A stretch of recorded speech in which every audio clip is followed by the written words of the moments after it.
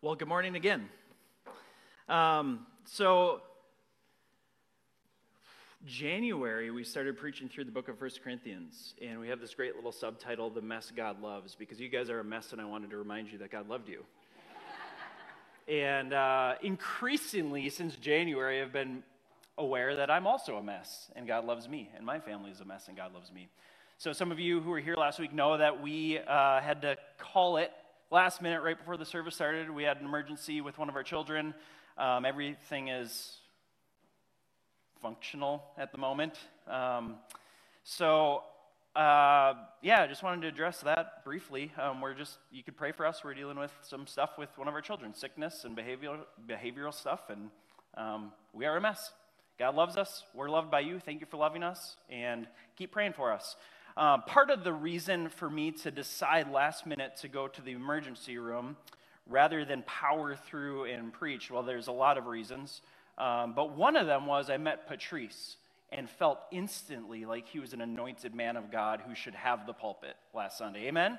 Those of you who are here, I already felt weird preaching last Sunday. That was the plan, right? Because Patrice is a missionary pastor from Cameroon who is here in the States raising funds, building new partnerships, and everybody has taught me throughout my pastoral career, you don't let somebody take your pulpit and preach if you've never met them. So I'm like, I've never met this person. I don't know if I should give them my pulpit. All of my teachers tell me no. Well, I met Patrice, and I was like, you're an anointed man of God.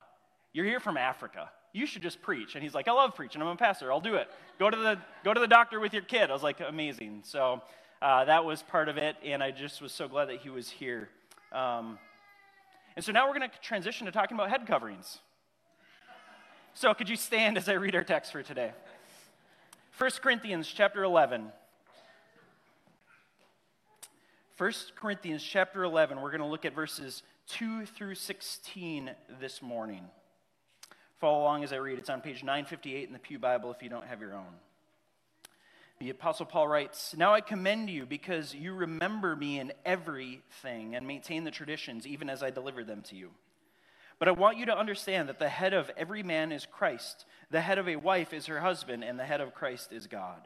Every man who prays or prophesies with his head covered dishonors his head. But every wife who prays or prophesies with her head uncovered dishonors her head, since it is the same as if her head were shaven. For if a wife will not cover her head, then she should cut her hair short. But since it is disgraceful for a wife to cut off her hair or shave her head, let her cover her head. For a man ought not to cover his head, since he is the image and glory of God, but woman is the glory of man. For man was not made from woman, but woman from man. Neither was man created for woman, but woman for man. That is why a wife ought to have a symbol of authority on her head because of the angels. Nevertheless, in the Lord, woman is not independent of man, nor man of woman. For as woman was made from man, so man is now born of woman. All things are from God. Judge for yourselves. Is it proper for a wife to pray to God with her head uncovered? Does not nature teach itself that if a man wears long hair, it is a disgrace for him? But if a woman has long hair, it is her glory. For her hair is given to her for a covering. If anyone is inclined to be contentious, we have no such practice, nor do the churches of God. Lord Jesus, would you help us to understand this text rightly and apply it rightly for your glory, for our good, and the advancement of your gospel, we pray. In Jesus' name, amen. You may have a seat. Well, if you are visiting Park, you're like, what a weird passage. Why are we looking at this one today? And I see a few guys with long hair in our fellowship and a few hats and a bunch of women without head coverings. And so what are we going to do with this text this morning? Well, we are preaching through this book. And today, this is the section that we land on. Next week, Teen Challenge will be here, so we'll be pausing. And then the week after that, I'm out of town. I'm actually out of town next weekend as well, doing a wedding. And then I have family vacation the week after that. Matt Fry is going to be here preaching the last part of this chapter. And then we're going to keep working through this book the rest of the summer until we finish up. And here's our text for today. This passage is a doozy. It's an interesting one, right? And this is one of the reasons why we preach through books of the Bible, because I wouldn't have just cherry-picked this passage. And it's here, it's in the Bible, and we have to wrestle with it and figure out what God is trying to communicate to his people, to his church. How many of you came to church today ready to engage this controversy that has been splitting societies and churches for thousands of years? You were just ready for a few good songs, a nice little dedication, and then to head home for your Sunday brunch. Well, we got a little bit of work to do. And this passage may seem irrelevant to a lot of us in our cultural context, but it's so relevant for so much of the world. Last Sunday, when I was supposed to be preaching this passage, and instead I was sitting at the ER, I started noticing, because this was fresh on my mind, I noticed other families coming into the emergency room in Minneapolis. 14 other families entered when we were sitting in the emergency room waiting, and out of the 14 families that entered, 7 of those families, the women had head coverings, 50%. So it's very culturally relevant. Around the world, even in our own communities, if we're paying attention, this idea of head coverings, it affects cultures and religions and even Christians around the world. If we were a part of a church in another continent, we would have more of these conversations. And so I think it's important for us as Western, mostly Western American Christians gathered here this morning to engage this and to think about it. I want to give us a framework as we dive into this passage to help kind of put some categories in place for the tension that we feel with some of these biblical texts. And so let's walk through this. I want to look at, first of all, I want to remind us that there is a creation order, right? The Bible communicates to us God's creative order. It's the timeless truth of God's created order, which are good, right, and necessary for human flourishing, yet they're often countercultural, right? So the Bible, whether we're in Old Testament, New Testament, whether we're in Corinth, whether we're in Ephesus, regardless of what city, continent, language we're in, there is timeless truths that this book has, that God created and ordered the world in such a way that humankind needs to fall in line with what God calls good for us to flourish. We don't flourish if we push back against what our Creator created and set in motion and said is good. And so that exists in Scripture. And some of that is in this passage today. What also exists in Scripture and just in life is this cultural disorder. The pull and influence of the dominant culture, whatever dominant culture you're living in and influenced by, which is often contrary to God's created order. For the Corinthian church in the first century, it was the Greco-Roman culture in Corinth. For you and I today, it's Midwestern American in St. Louis Park, whatever Midwestern American is, or whatever brand or flavor of your Midwestern American culture is, or maybe you came from one of the coasts, or maybe you're here from a different country for a period of time, and you're like, this is a weird culture, I don't get it. It is. If you've grown up here, you don't think it's weird, you think other cultures are weird. Other cultures move here, and they're like, this is a weird culture. And there's some good things in our culture. There's some redeemable things in our culture. Not everything in culture that is not Christian is bad. But we need to keep in mind that there is this cultural disorder that all people live in. We have it here in America, the Midwestern American cultural disorder, whatever that is, whatever country, whatever continent, whatever culture you're in, there's a certain disorder that pushes against God's order and what God has established and declared and designed as good. It's human nature. We try to do things our own way, and the church lives in the tension of these two worlds, right? We live in this pressure cooker of what God has said is good and what the world is trying to discover to be good and push back on some of what God has said is good. And this is just the life that we live. This is the first century church, the church in Corinth. This was their issue.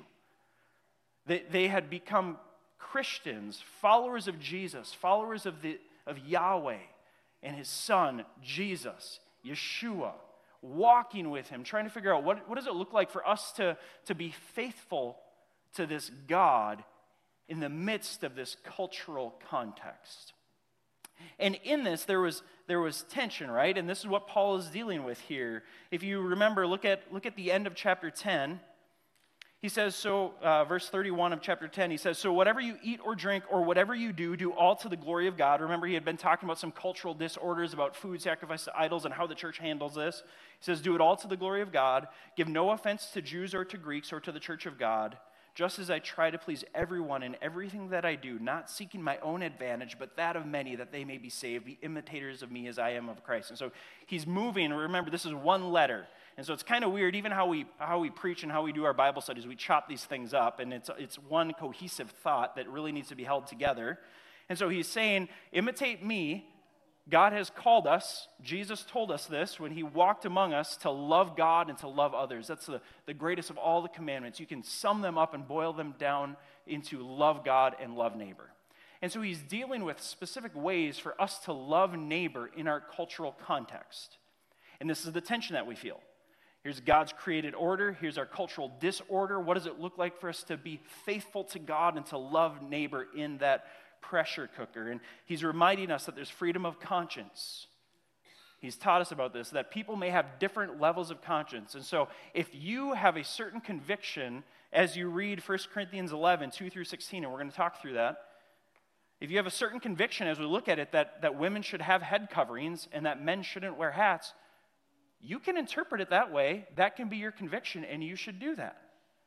If you have a conviction that was a cultural thing for first century Corinth and you don't need to wear a head covering and men can wear hats, you can do that. That's part of what Paul is engaging here, that there's people in churches who are going to have different convictions, and we need to figure out how to live those convictions out and love one another in the midst of those convictions.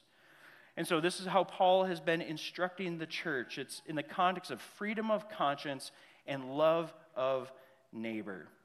Now, as we go through this, I think, and there's so many different Bible scholars and historians who interpret this passage differently. It's one of the most heated and differently interpreted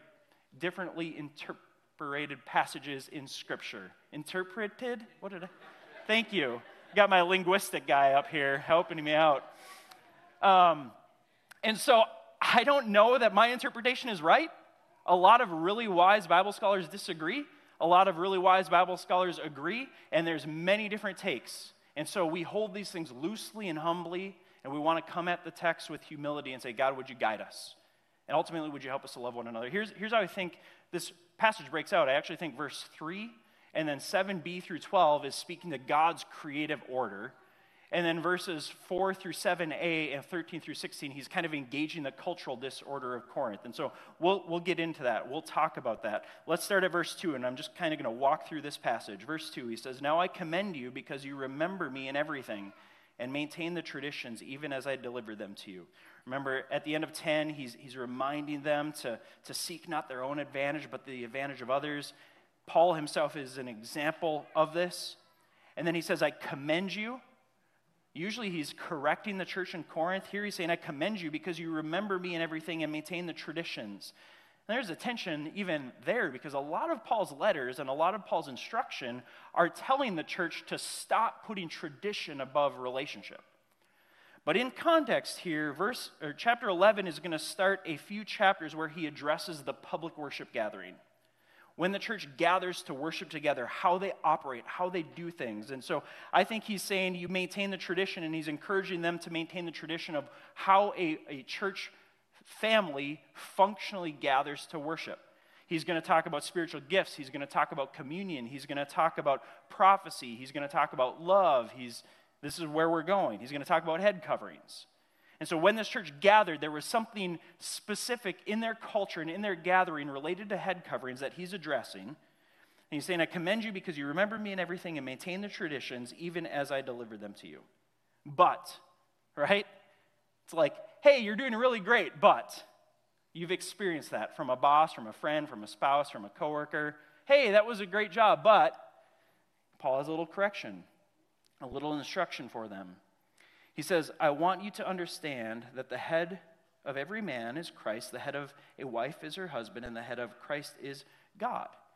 So he's diving in here now to this creative order, the designed goodness and difference between man and woman is what I really think Paul's getting at here. See, Jesus had come on the scene, and he had showed the religious elites and the religious institution and the Greco-Roman world a different way of gender relation. In the religious traditions, in the political tradition, in the culture of Greco-Roman world, women were devalued, they were disregarded, they were oftentimes property rights, And Jesus came and he walked among them and he gave women dignity and value and equality to men. He included them. Some of his disciples were women, right? The ones who discovered the empty tomb were women, and they ran back to tell the apostles. And Jesus modeled for us this incredible inclusion of and empowerment of women. And then in his ascension back into heaven and the establishment of the church, they struggled to know how to take this new radical example and teaching of Jesus and apply it to their culture and context, right? There's this created order. Jesus upheld God's created order that men and women are different and distinct, but equal and valuable, which was radical in their culture. And so now they're left trying to figure out in this pressure cooker in the middle, how do we apply this? How do we live this teaching out? And here's where Paul is addressing that. N.T. Wright, a New Testament scholar, writes this. I think it's really helpful. He says, Paul's underlying point, referring to this passage, seems to be that in worship, remember he's addressing the public gathering of the church here. In worship, it is important for both men and women to be their truly created selves, to honor God by being what they are and not blurring the lines by pretending to be something else. God's creation needs humans to be fully, gloriously, and truly human, which means fully and truly male and female. In worship, men follow the dress and hair code which proclaims them to be male, and women the codes which proclaim them to be female. These codes, of course, are different in different cultures, so we must be wise in our own cultural adaptation of these codes, but the marks of difference in sexes should not be set aside. And where I land as I interpret this passage with the commentators, similar to what you heard there, that one of the main issues here is that the church in Corinth, based off of how they were addressing their head coverings, they had taken this new ethic of Jesus of inclusion and equality and empowering women, and they had gone too far. They didn't know how to nuance this into their culture. They had gone too far, and they started to blur the lines between male and female. Does it sound familiar? We live in a culture that values gender fluidity. That is a cultural disorder which rubs up against the creation order. When God created them male and female, he created them and he said it is good. And this is an issue that they're actually dealing with here in Corinth. And so, verse 3 again, but I want you to understand that the head of every man is Christ, the head of a wife is her husband, and the head of Christ is God. I think this is actually a creation order that Paul is proclaiming. The big question here is, what does he mean by head? There's three different ways that people interpret head. One is just the physical head, right?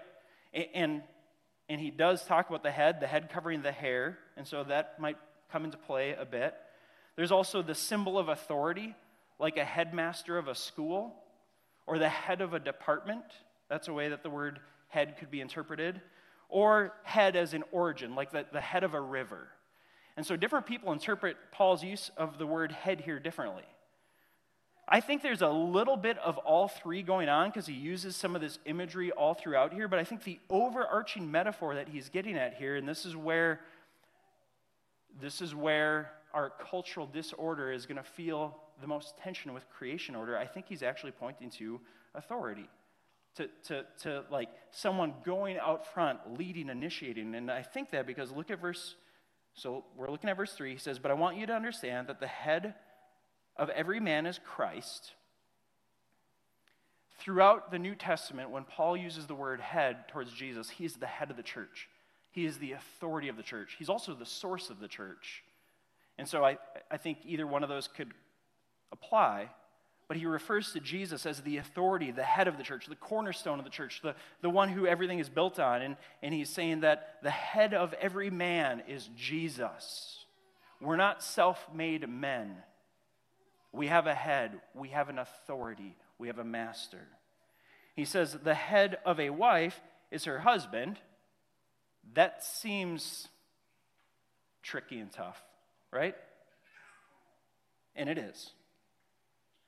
But I think Paul's using these words the same way that any man, single or married, here he's actually dealing with married people in the church, so singles, sorry again, there's another shot towards marriage. We're so glad that you're here. We need you, we need you, we need you. He's addressing blurring the lines of gender, and some of it is impacting marriages in the church. He's saying, I want you to understand that the head of every man is Christ, the head of every wife her husband, and the head of Christ is God. So Jesus himself has authority that he submits to. In this creative order, God's created order, he put man and woman into relationship together, co-equals, co-heirs. But what the Bible teaches is that men need to lead. They have an authority and a responsibility on their shoulders for their family. When Adam and Eve were in the garden and the serpent tempted them to eat from the tree of knowledge of good and evil, and they do it, Yahweh shows up and he addresses Adam. Adam bears the responsibility for the sin that has affected his family. Now, this doesn't mean that wives don't have any responsibility, that wives can just do whatever they want and it all falls on the man, but there's this initiation thing for men to lead, to sacrificially lead their family. This is what Paul teaches in the book of Ephesians, chapter 5. This is the created order that I believe Paul here is reminding the church of. And then in verse 4, he gets into the cultural disorder.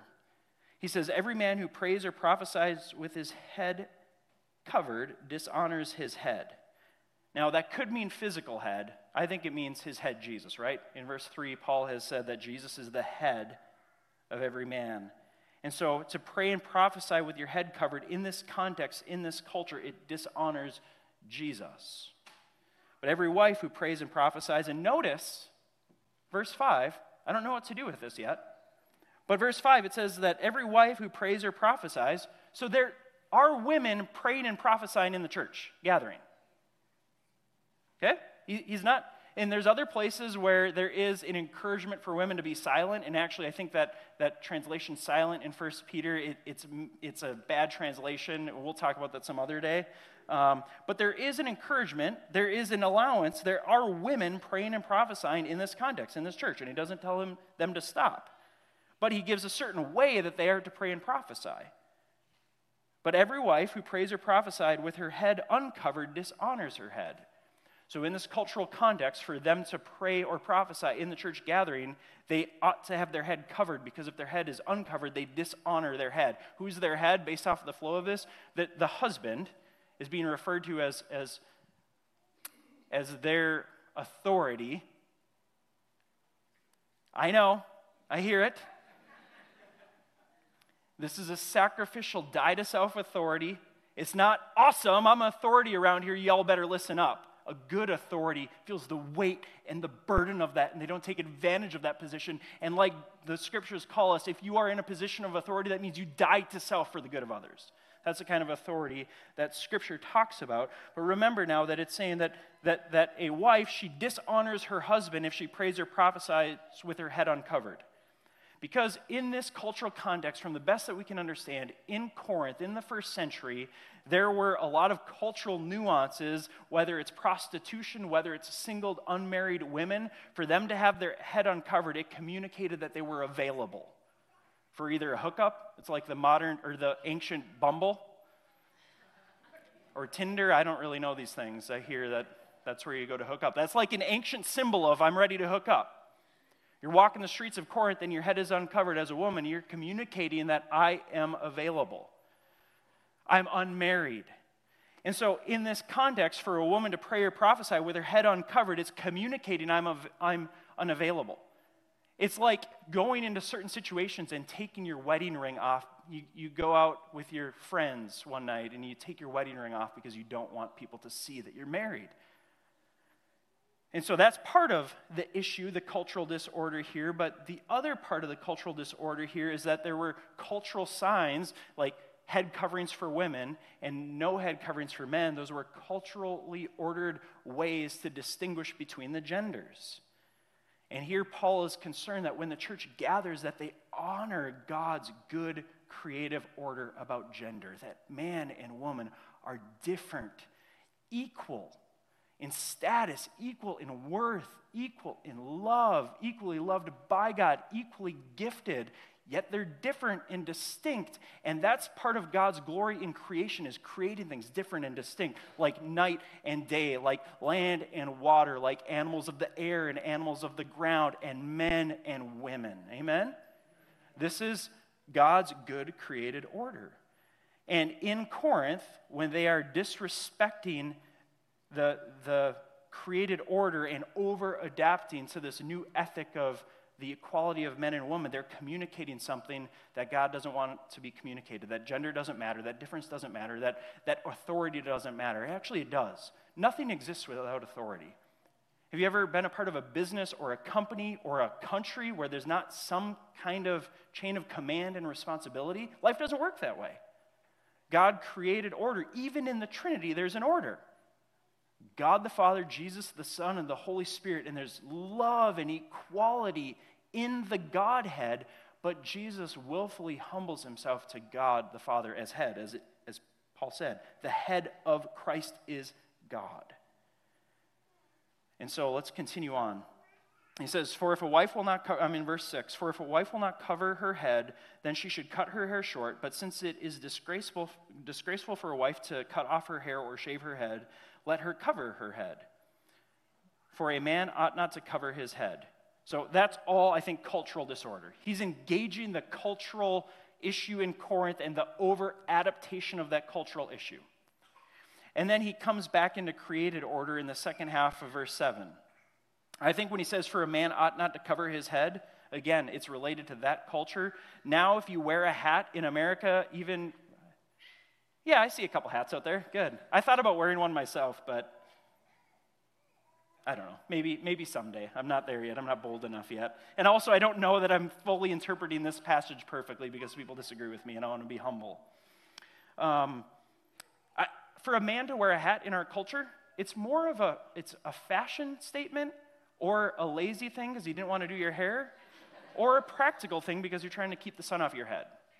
In our culture, you don't look at head coverings as signifying male and female.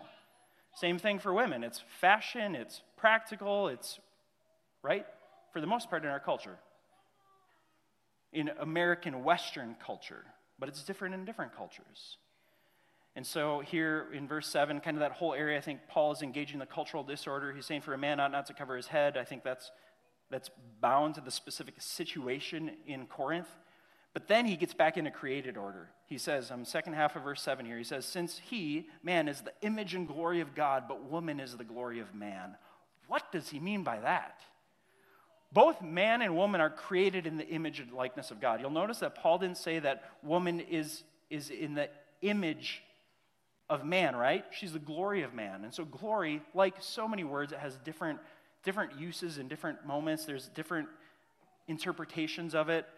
I think what he's saying here is that man was created first and woman taken out of the rib, and God breathed his breath of life into the woman.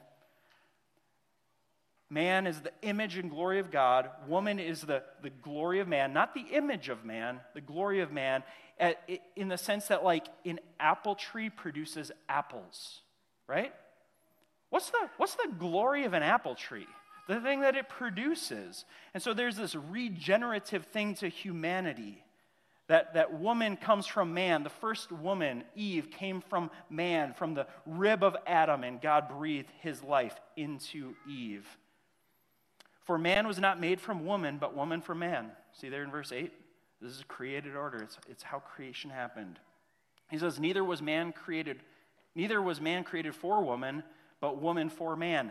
This can be very wrongly applied and interpreted. It doesn't mean that all men have authority over all women, or that even in a marriage, a husband has like domineering authority over a wife. It's sacrificial, loving, die-to-yourself leadership. But he is saying that neither was man created for woman, but woman for man. You remember, God created Eve out of Adam to be Adam's what?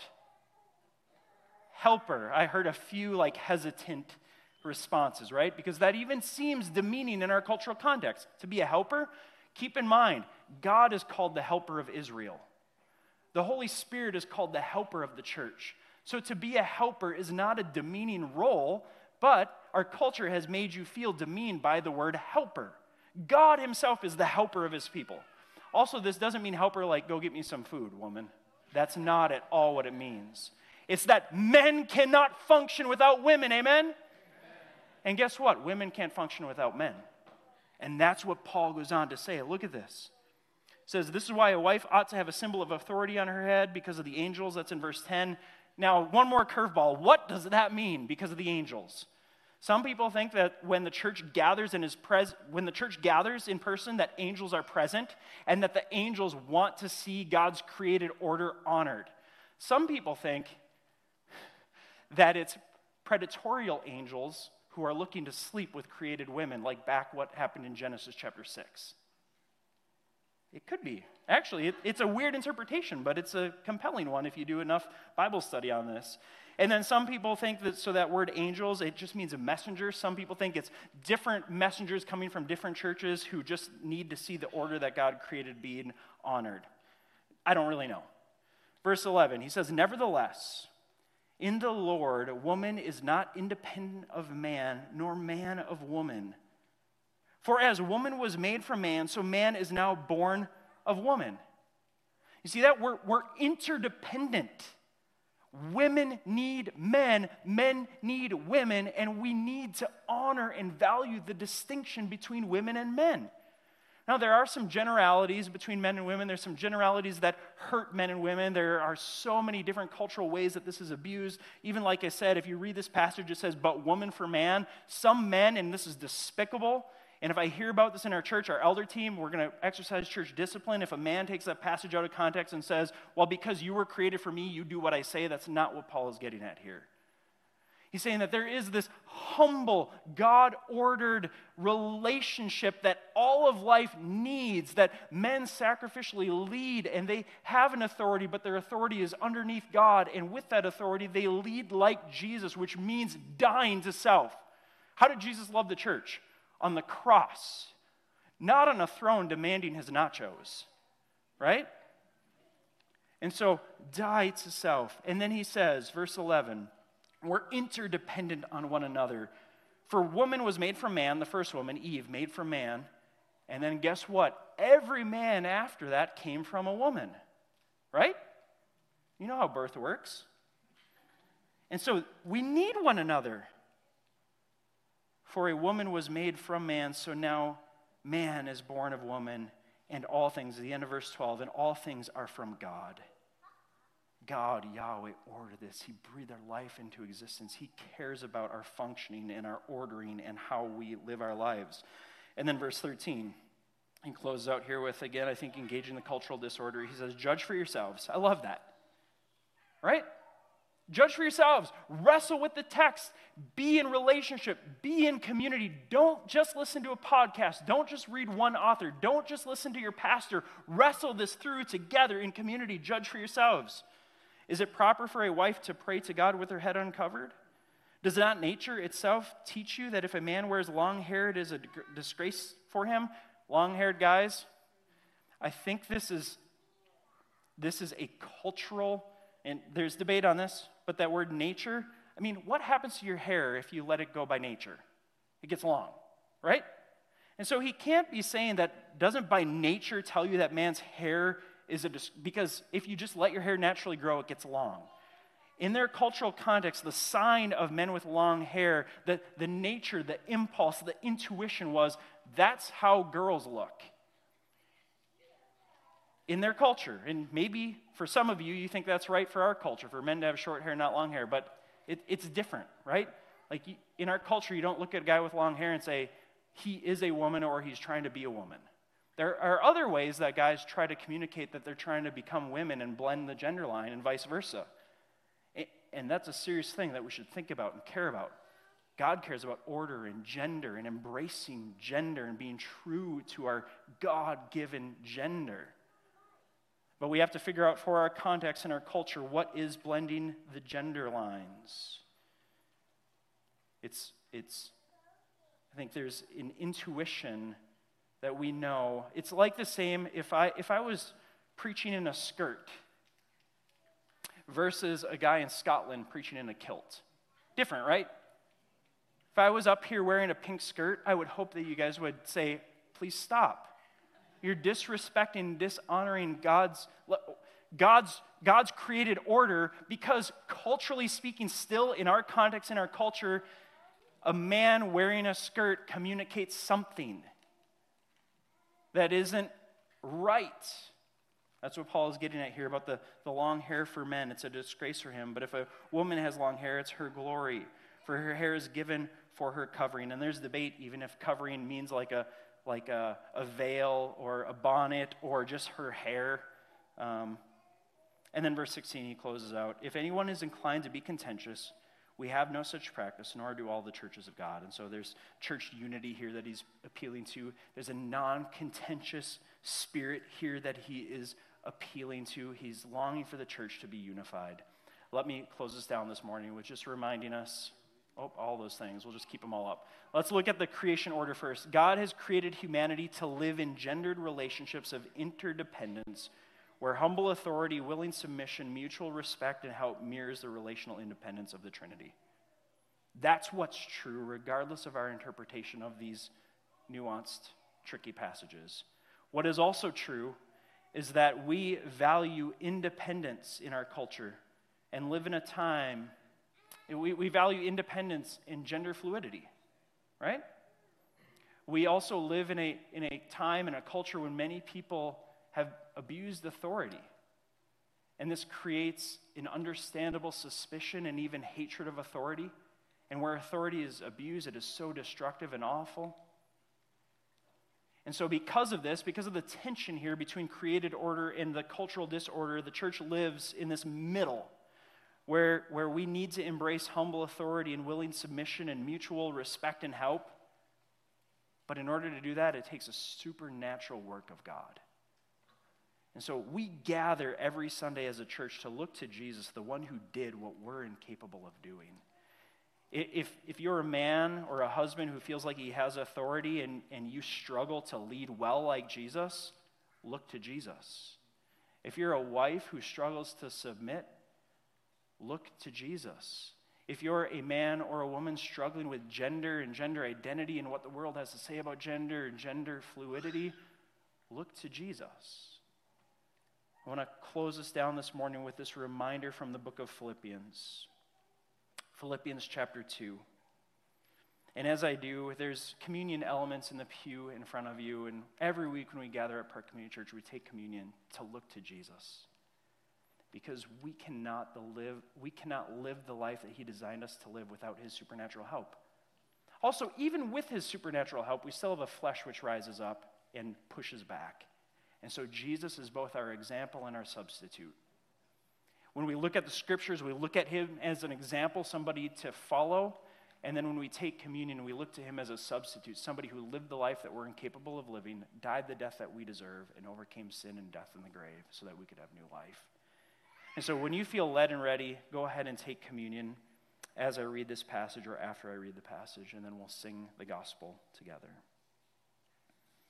The Apostle Paul writes, do nothing from selfish ambition or vain conceit, but in humility count others more significant than yourselves. Let each of you look not only to your own interests, but also the interests of others. Have this mind among yourselves, which is yours in Christ Jesus, who though he was in the form of God, did not count equality with God a thing to be grasped, but he emptied himself, taking the form of a servant. Being born in the likeness of men, and being found in human form, he humbled himself by becoming obedient to the point of death, even death on a cross. Therefore God has highly exalted him and bestowed on him the name that is above every name, so that at the name of Jesus every knee shall bow in heaven and on earth and under the earth, and every tongue confess that Jesus Christ is Lord, to the glory of God the Father.